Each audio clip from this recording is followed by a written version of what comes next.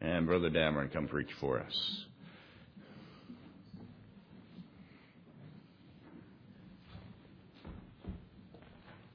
If you have your Bibles, Genesis chapter 24. Genesis chapter 24. And I have my presentation for Zach, the Zachinator, the Zachmeister, the Zachster. All right there. So he did the foreword to my book that has the worst cover ever. Okay?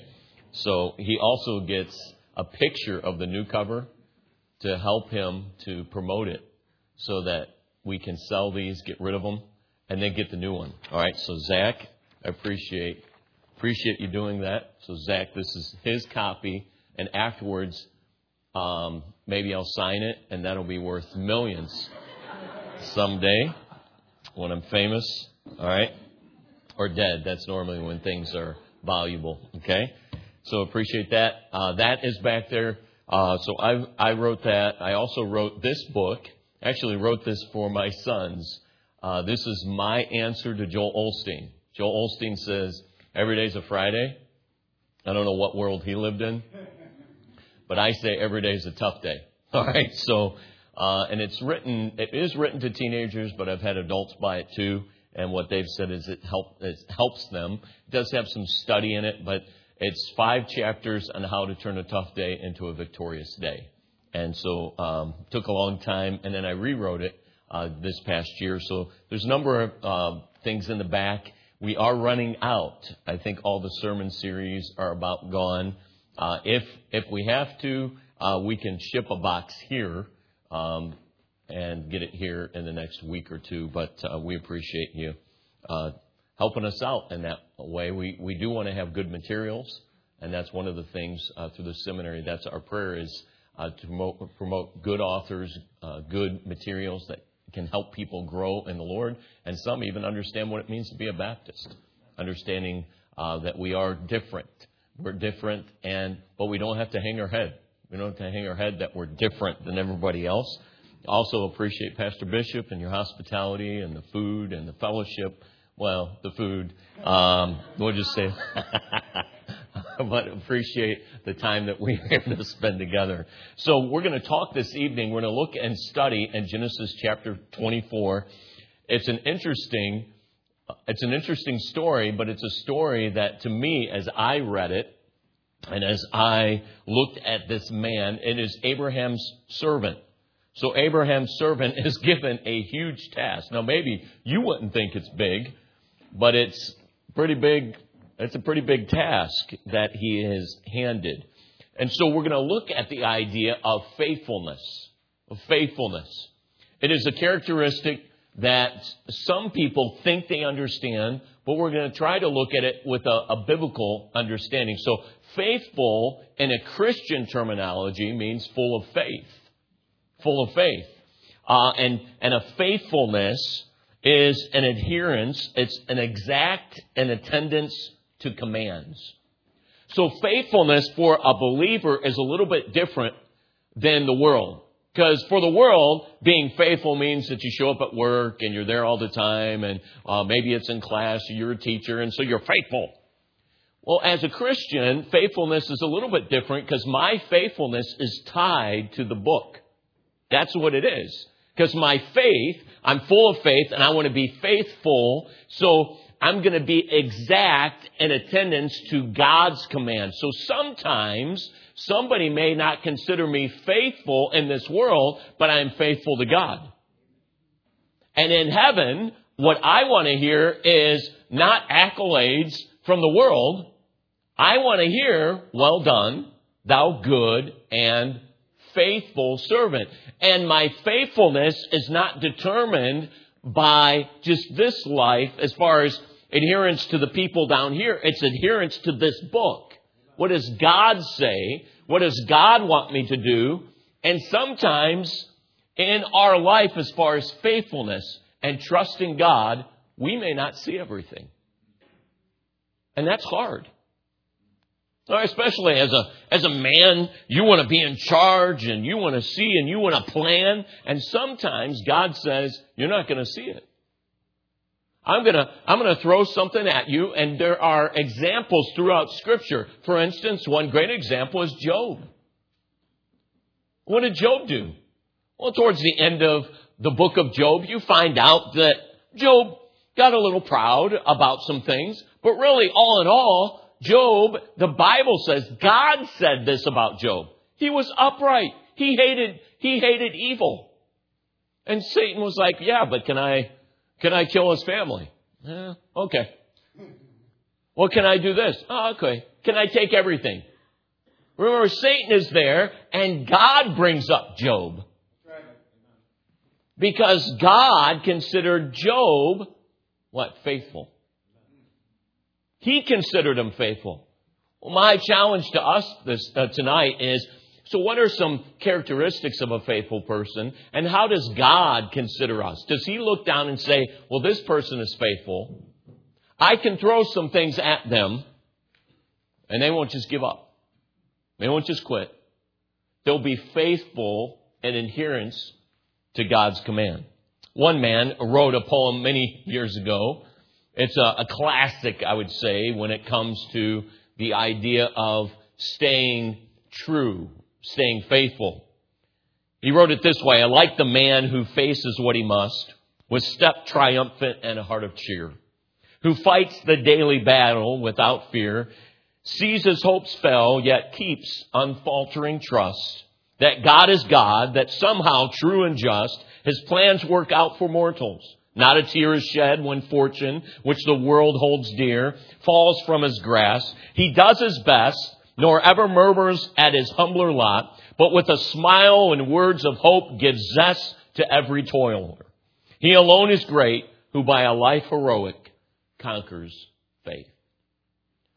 There was a man that once wrote this: when the morning's freshness has been replaced by the weariness of midday, when the leg muscles quiver under the strain, the climb seems endless, and suddenly nothing will go as you wish, it is then that you must not hesitate.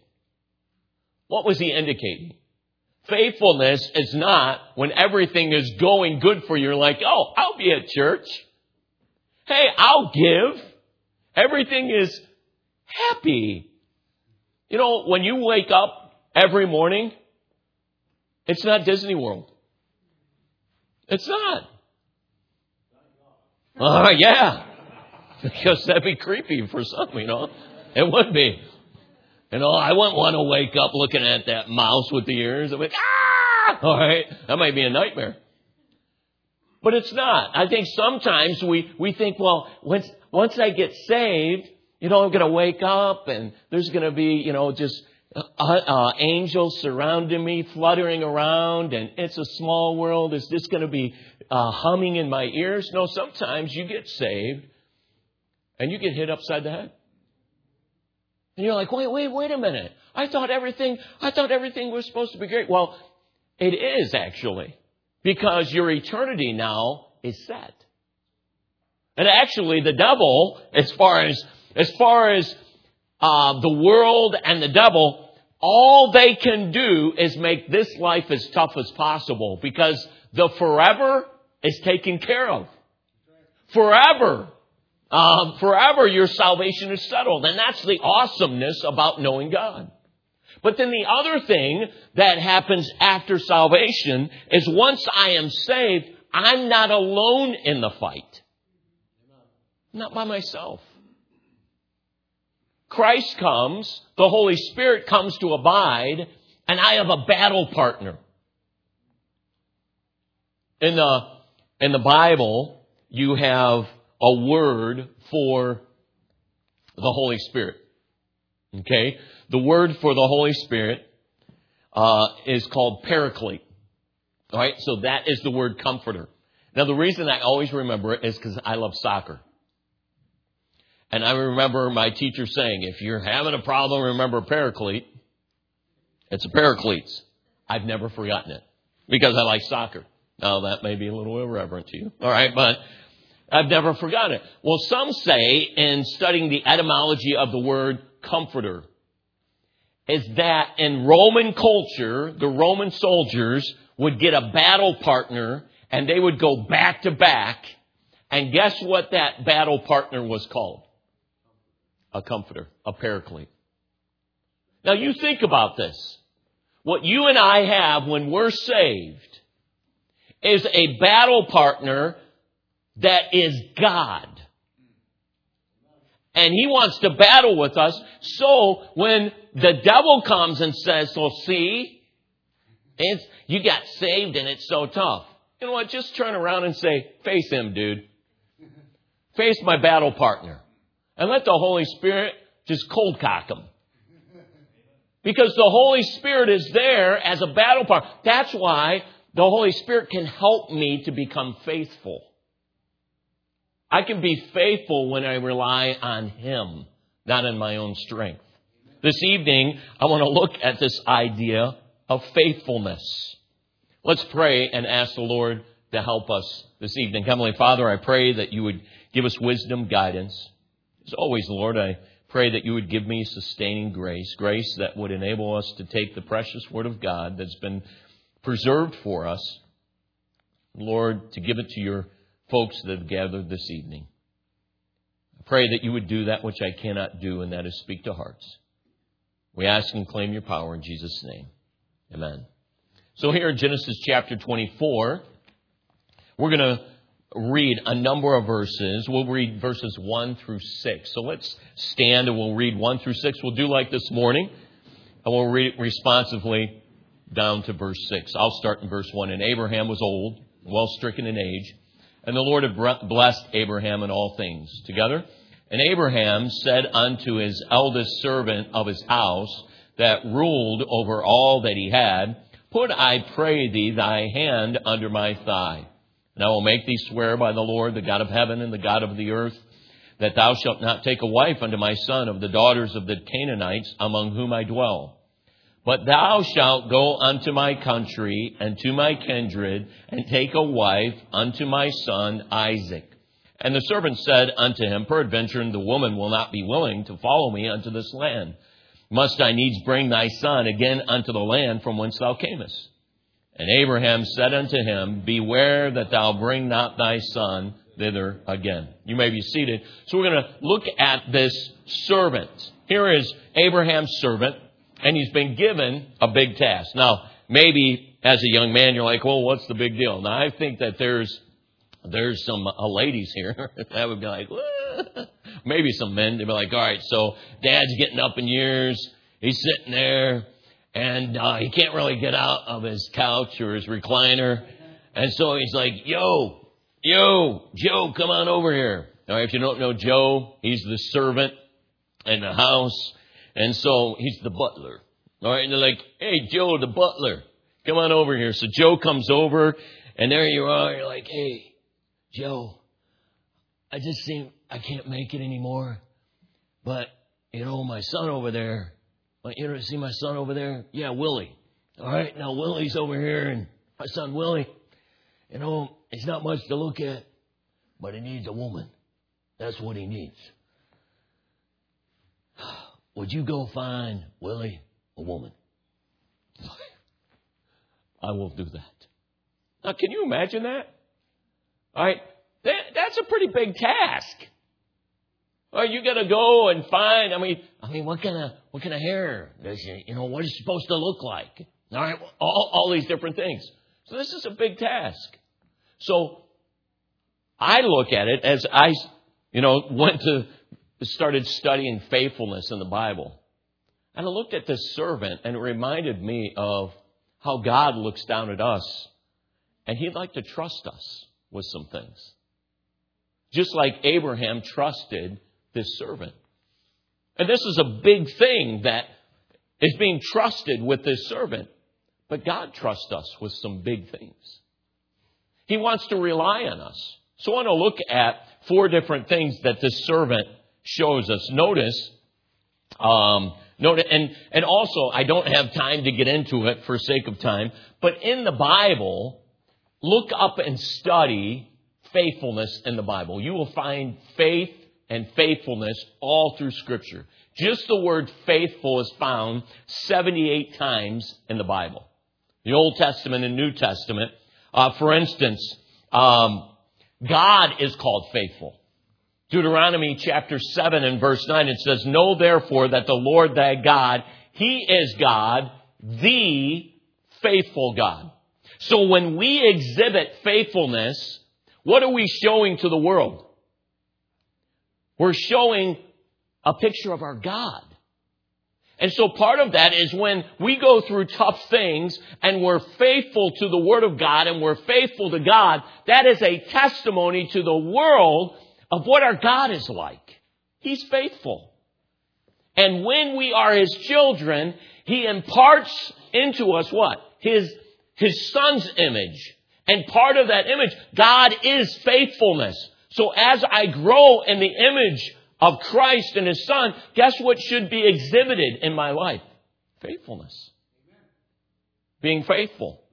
There's other passages in the Word of God is called faithful. All thy commandments are faithful. The testimonies that thou hast commanded are righteous and very faithful. You also see people in the Bible that were faithful. Christ said this in Matthew 24, "Who then is a faithful and wise servant, whom his Lord hath made ruler over his household to give them meat in due season?" So we're going to look at this idea of being faithful. Faithfulness. So what does it mean to be faithful? So first of all, Abraham, notice in this passage, Abraham trusted Him wholly. Abraham trusted Him wholly. So can God trust us with things?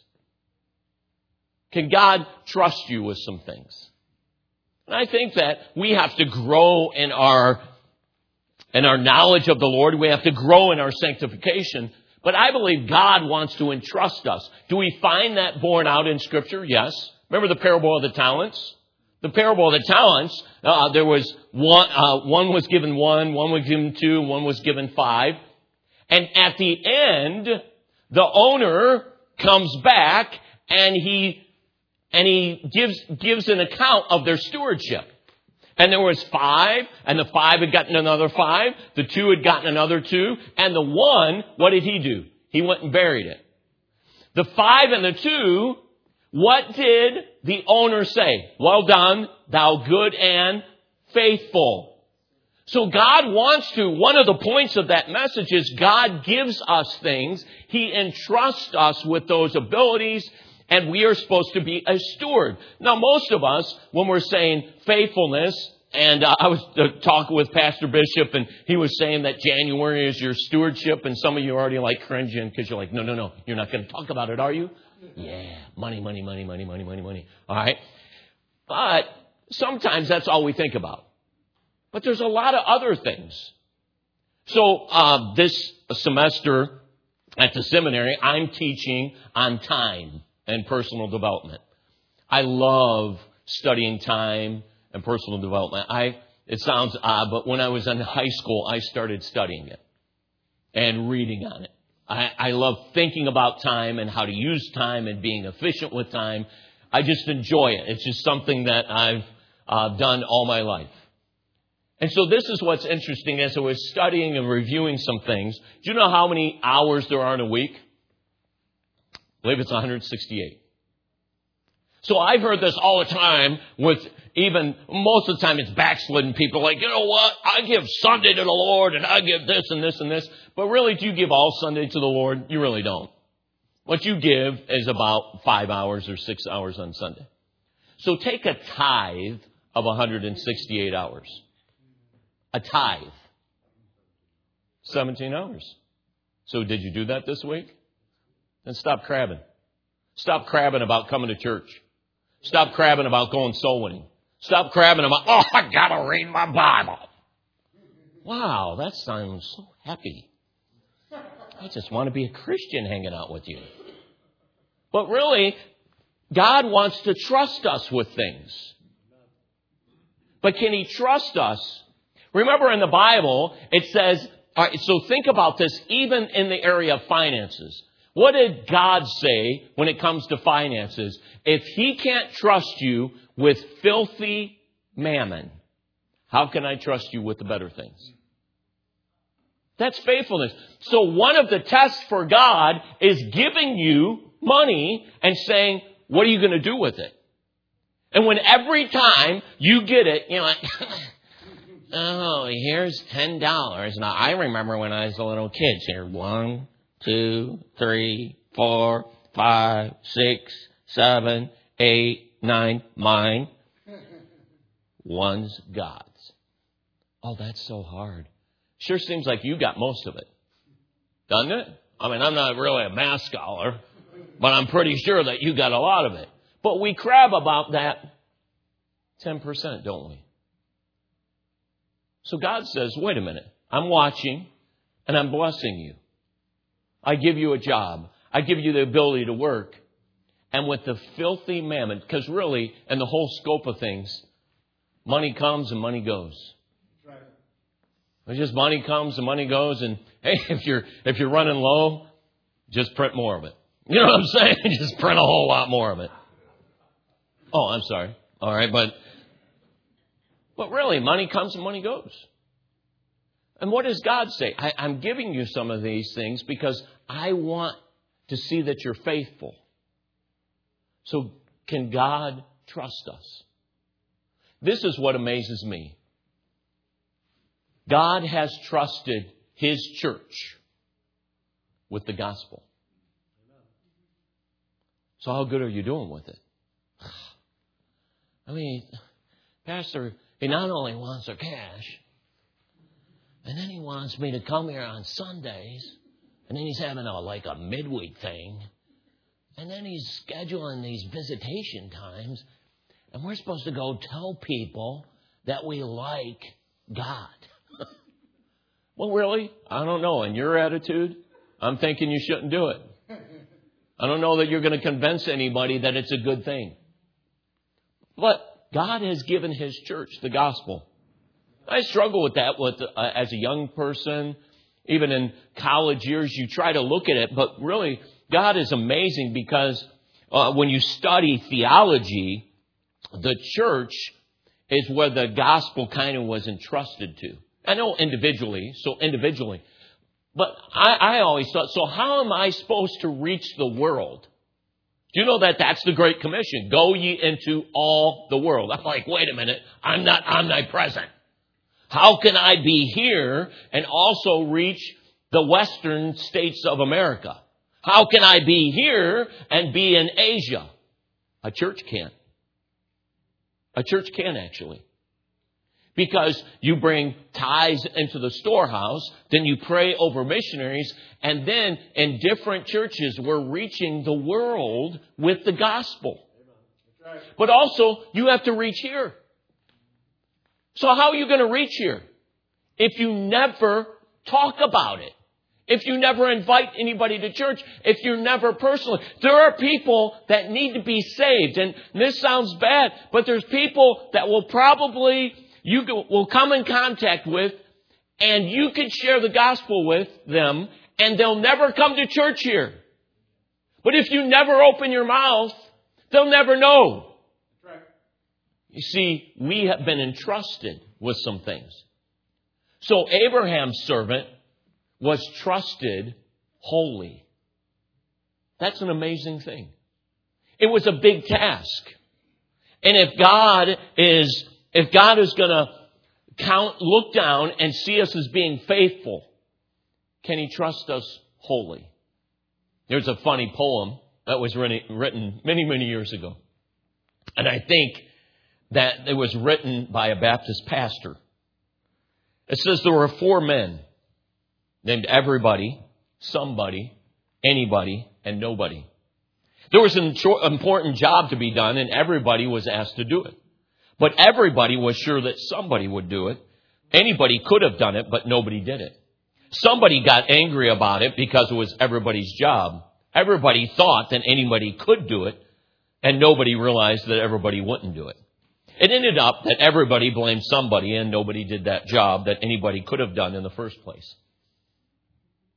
Now, it's a silly poem. Again, written by a Baptist pastor. But what was the point? We all like to come up with excuses. Well, I would do it. I would do this.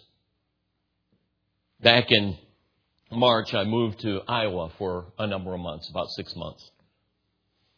And there in Iowa, I met a man named Jerry that's 77 years old. Jerry's retired, 77, and he loves soul winning. I got there in March, and Dubuque is freezing. I think every minute of every day of the year. No, but it isn't. Actually, in May, it warmed up, I think, to 20 degrees. But it was freezing in March. And we were in the process. We had a home in Indiana, and we were going to sell that. We were moving temporarily, and then asking God where He'd move us next. So I didn't want to move everything. So I didn't pack all my winter stuff. So I go there, and I was traveling some on the weekend. So I thought, well, you know what? They announced Thursday night soul winning. I thought I'd go soul winning.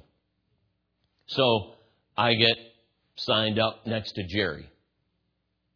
So we go out, and it's soul winning is 6 to 8.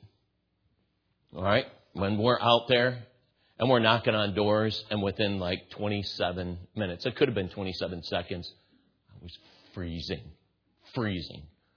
And so we're knocking on doors, and there was another group, and while we're out there, they were able to lead some of the Lord. We're able to talk to a couple people about Christ, and we noticed them, so we gather outside, we're praying, and within like an hour and 10 minutes, we see somebody saved. We've talked to a number of people. We come back together, and it's 7:20. It's about 7:20, and I'm saying, I can't feel anything anymore. All right? I don't know if I have toes. I think frostbite is setting in. So we come back. We've seen somebody saved. We've done all this, and it's almost pitch dark, feeling creepy walking up to the doors. And we come back, and here's this 77-year-old guy, and he looks, and he goes, 7:26. He goes, we get about 34 minutes. We can go right around the corner, and we can finish up. And I'm like, holy cow. What in the world? Let's just get in the car and praise the Lord in warmth. So we get out and we do more. 8 o'clock the next day, I came to the pastor. I was like, all right, I don't know if you know about Brother Jerry. He is like the soul-winning Marine Corps. The guy he's an animal. What kind of dudes do you have here? But you know what? It challenged me. At 77, he's still out. You know what I found out about that guy? He's retired. Every day he goes for a minimum of 2 to 3 hours soul winning. Every day. Amen. Sharing. And I was like, you the man. But you know what? God looked down and He saw this man. And He said, I can trust him with the gospel. It doesn't matter. You'd say, 77, I'm at the twilight of my years. I'm going to kick back. Every time I saw him, he also was talking to me about a book, a gospel book that he was reading. And he was like, hey, I got this book. You know, the library can order any book for you. So he's there at the library ordering Christian books for them to get in for him. I'm like, wow, Jerry. Here's a guy, you would think that, hey, let's slow down. But in the service of God, he's like, hey, I got more time. That's what God wants from us, to be faithful. Notice, secondly, in this passage, let's look at verse 11. Look at verse 11. So, Abraham trusted Him wholly. Notice the servant now. And he made his camels to kneel down without the city by a well of water at the time of the evening, even the time that women go out to draw water. And he said, O Lord God of my master Abraham, I pray thee, send me good speed this day and show kindness unto my master Abraham. What does that seem to indicate? the servant took his job seriously. I worked with teenagers for a long time, 20 years. I still enjoy teenagers. I like torturing them, doing different things like that. That's one of the funnest things you can do. But that's why I twitch every once in a while. You may notice that. But it's interesting because there were some people that if you needed work done, it was amazing when you would bring a group of teens and you're like, all right, we're going to tackle this job. It was amazing. The teenagers, they just, all of a sudden, they're like, oh, hey, can I go find a tool? Like, oh, yeah, right down there. And when the job is done, I call them the human callus. They show up when the work's done. Right? They were the human calluses. Because basically we're all in there, and all of a sudden, tool man comes back. He has the tool, and we're done. We're like, didn't you go try to find that an hour and a half ago? Oh, yeah. But you know what? It was locked. The door was locked and this and this. I'm like, come on, man. Well, guess what that indicates? And we understand that with a young person or a teenager. We understand that with a little kid. But some of us as adults, when it comes to responsibilities in the Christian life and in the church, we don't take it serious. You take it serious if it's the McDonald's manager. I got to show up there. I got to make the fries. You're like, it's fries, dude. I mean, it's not that big of a deal. But you take more interest in the fries and the making of the fries or a Big Mac than you do the things of God here. You see, God should be able to count on us that we take our job seriously. You notice that that's what this man did. He took his job seriously. Many years ago, Michelangelo was painting those frescoes on the high ceiling of the Sistine Chapel. He spent hours on his back, if you've read a little bit about it. It was on a scaffolding, perfecting the detail of each figure. A friend one time came to him and said, why do you take such pains? He said, you know what? Nobody is going to be able to see all that detail. You know what Michelangelo said? I will. I will. So what about you? When you're given a responsibility at the church. It's Sunday school. You know what? I'm so busy with work. So the Sunday school kids don't deserve somebody studying and praying for them? They don't deserve somebody that prays over them and prays over the message and takes some time over it? They're like, oh, you don't understand work. So this isn't work? This is God's work. It's serious. So let me ask you this. So the work that you're doing at work, what will it matter in 50 years? What will it matter in 100 years? But what about one of those children? If they accept Christ, does that matter in 50 years? Does it matter in 100 years? Yes. I'm glad growing up that I can still remember Sunday school teachers and their lessons. I still can. I can still remember sitting around the tables and having a Sunday school teacher come in and put up the flannel graph sometimes, or maybe have some other things, some question and answer. I can still remember that. I'm glad that they cared. I'm glad that they studied. I'm glad that they took their job seriously. Notice in chapter 24 again. So let's go to verse 10. So Abraham has come and he's presented the task to his servant. Notice in verse 10. And the servant, right, between verse 9, the servant put his hand under the thigh of Abraham, his master, swore to him concerning that matter. And then verse 10, and the servant took 10 camels of his master and departed. Does it seem like there's a big gap there? It doesn't. And I don't think there's a big gap in the story. So what is it? What's a characteristic of a faithful person? How can God consider me to be faithful? Well, can he trust me wholly? Do I take the job seriously? But then, do I take action immediately?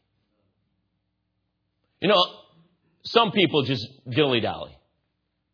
All right? It doesn't matter.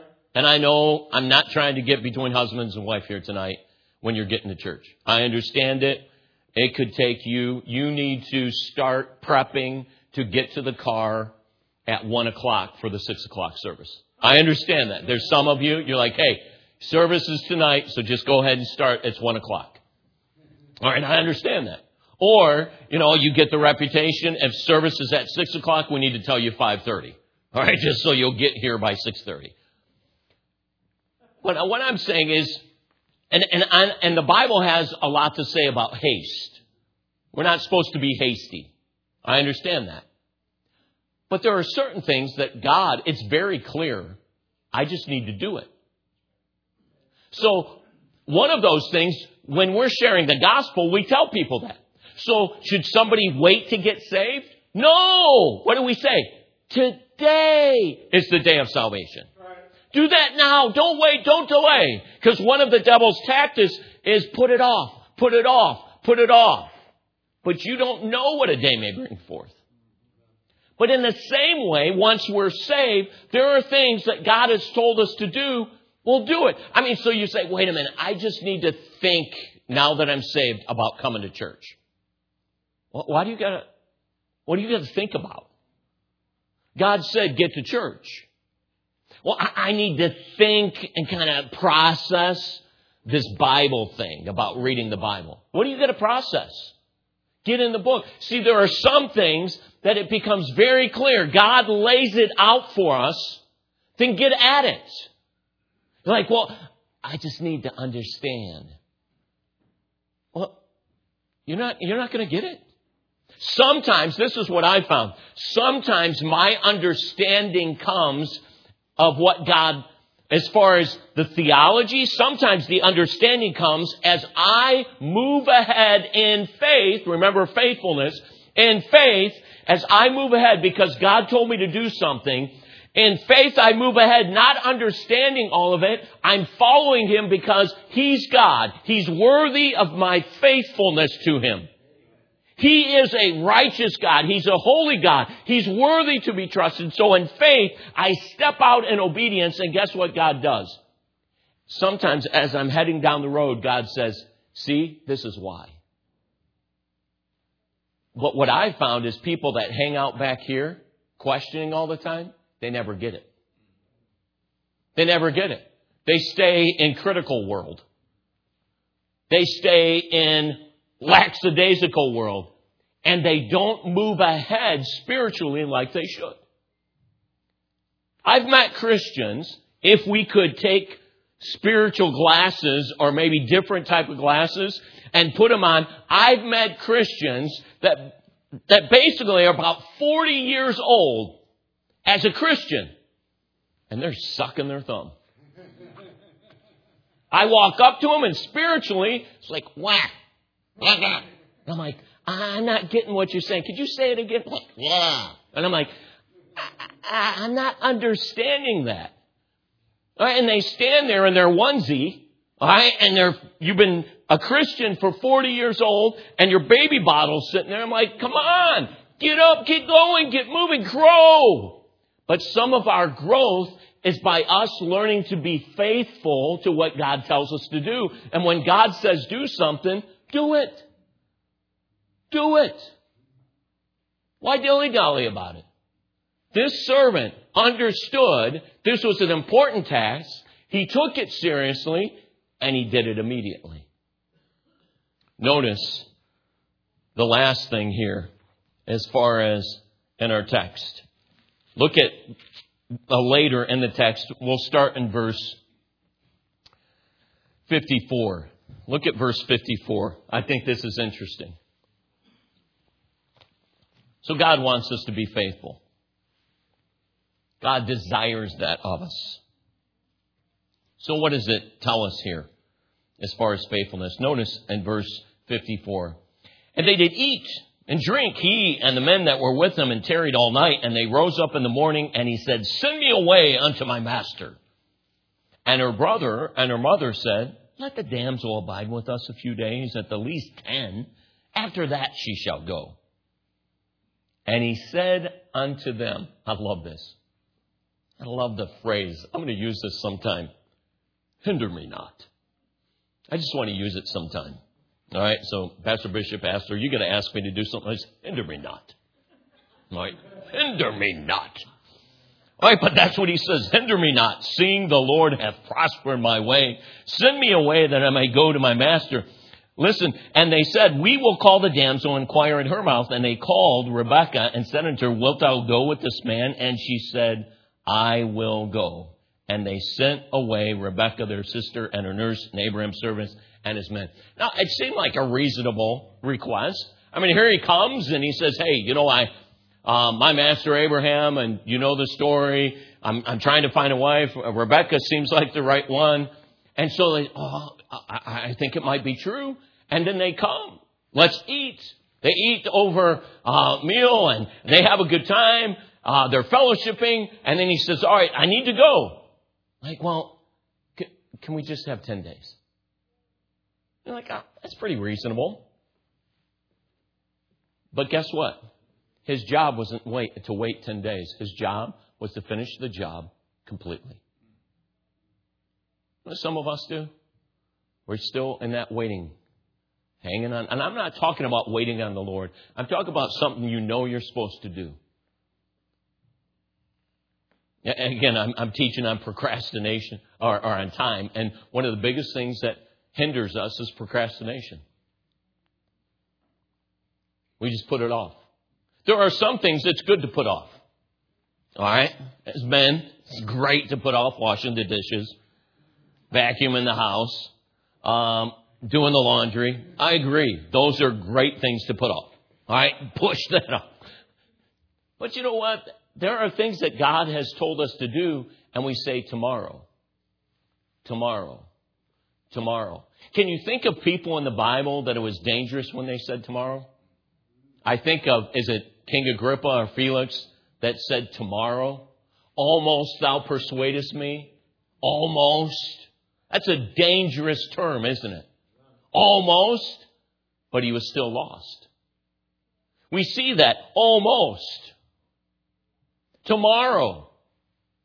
No, we can't wait tomorrow. One of the classics is in the book of Exodus, and there's sermons that you can look up. Famous sermons, and people have duplicated it over and over because Pharaoh, during the time of Moses and the plagues, and Pharaoh is coming in, and Moses and Pharaoh are having these standoff. And remember the plague of the frogs? So there's a famous sermon called One More Night with the Frogs. You know why? Because if you read the text, every time I read it, it cracks me up. Because Pharaoh comes and it describes, they said there was heaps of frogs and they stinketh. So heaps of frogs. And Pharaoh is tired of it and he says, get these frogs out of there. And so Moses says, I'll do it. I will go to God and I will stop the plague of the frogs. And Pharaoh says, one more night. And you're like, what is up with you? You just want to hang out with them? All right, you want a little more because you're doing frog legs for the whole country? All right, why do you want them one more night? Get rid of them. But see, that's what some of us do. We don't finish the job completely.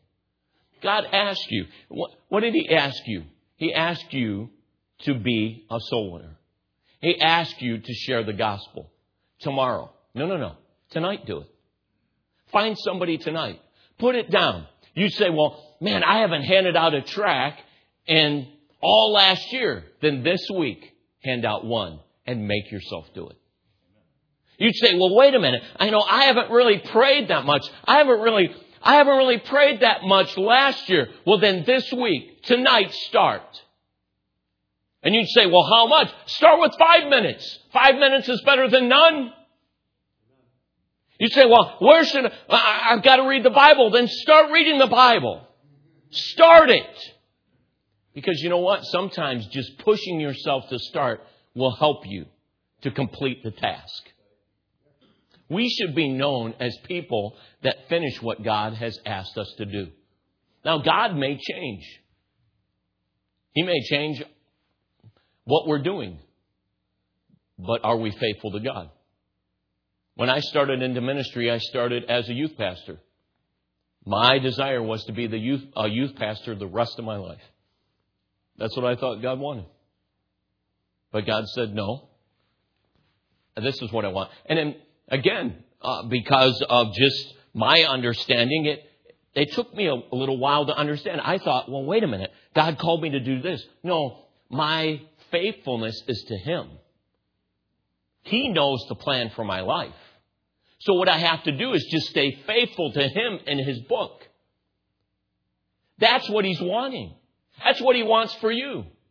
He may change sometimes a vocation. He may change a direction in life. But are you faithful to Him? That's what He wants. It's not just faithfulness to a man. It's not just faithfulness to a place. Now, I'm not saying be unfaithful to church. When God calls you to that place, you're faithful to it. Why? Because that's God's calling. Right. So I'm not contradicting myself, but ultimately my faithfulness is to God and His Word.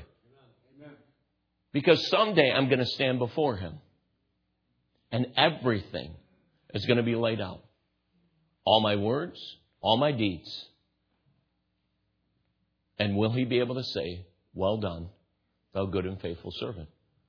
Or will, as the book of Corinthians say, will it be burnt up as wood, hay, and stubble?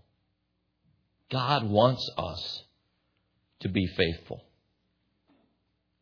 During the Korean War, there was a man that buried himself in the muck and mud of a pigsty, except for his nose and mouth.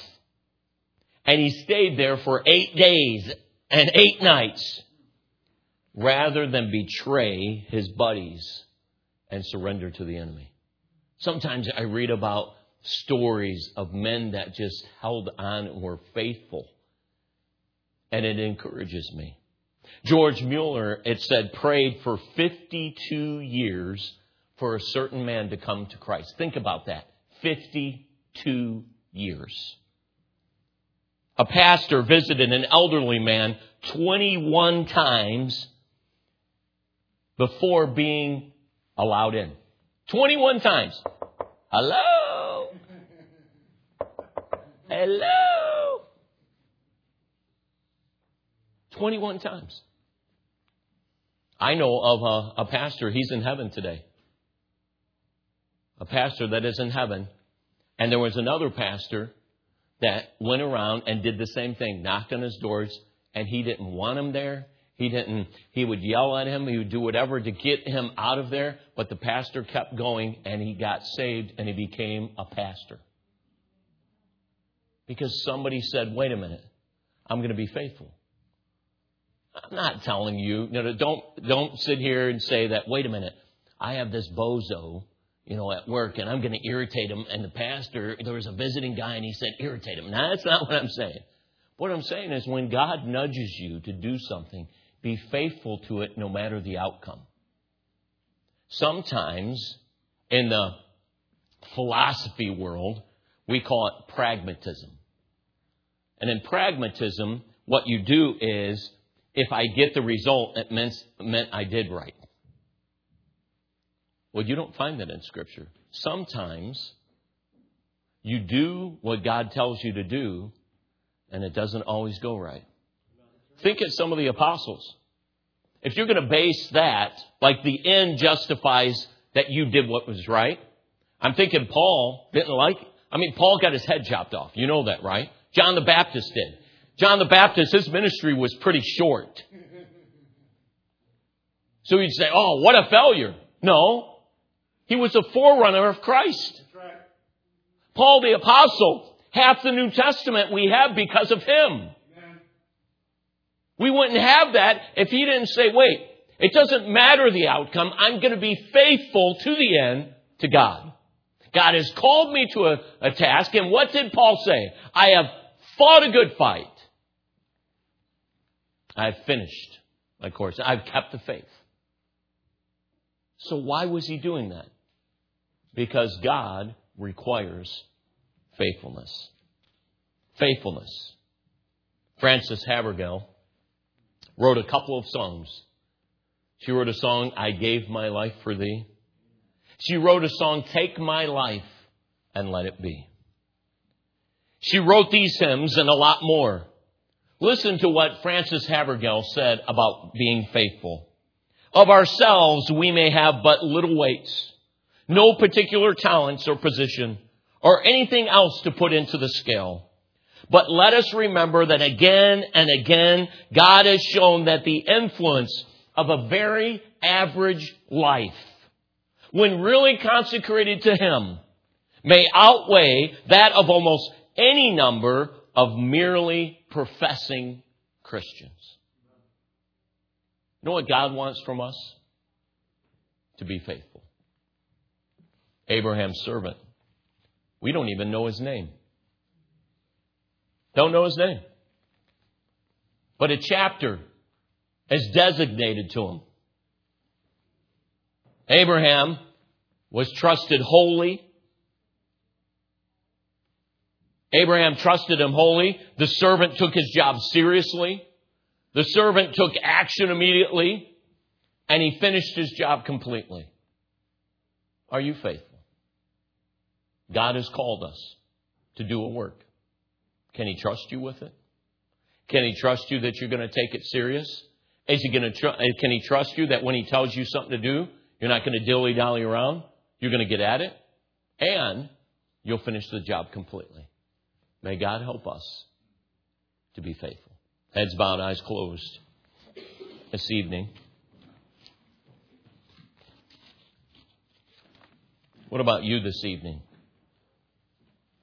What about you this evening? Did God nudge you in some area of faithfulness?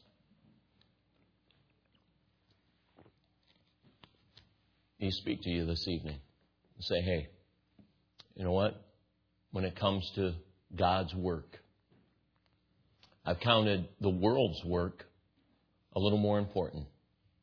Oh, I'm faithful to that. I got trophies. I got watches. I got medallions. I am the most faithful worldly worker. But what about in God's work? Can you be counted faithful? Heavenly Father, bless the invitation time. Help us to be a people that you can count on to be faithful with the tasks you call us to do. Thank you for the invitation time. In Jesus' name, amen. Let's stand with heads bowed, eyes closed.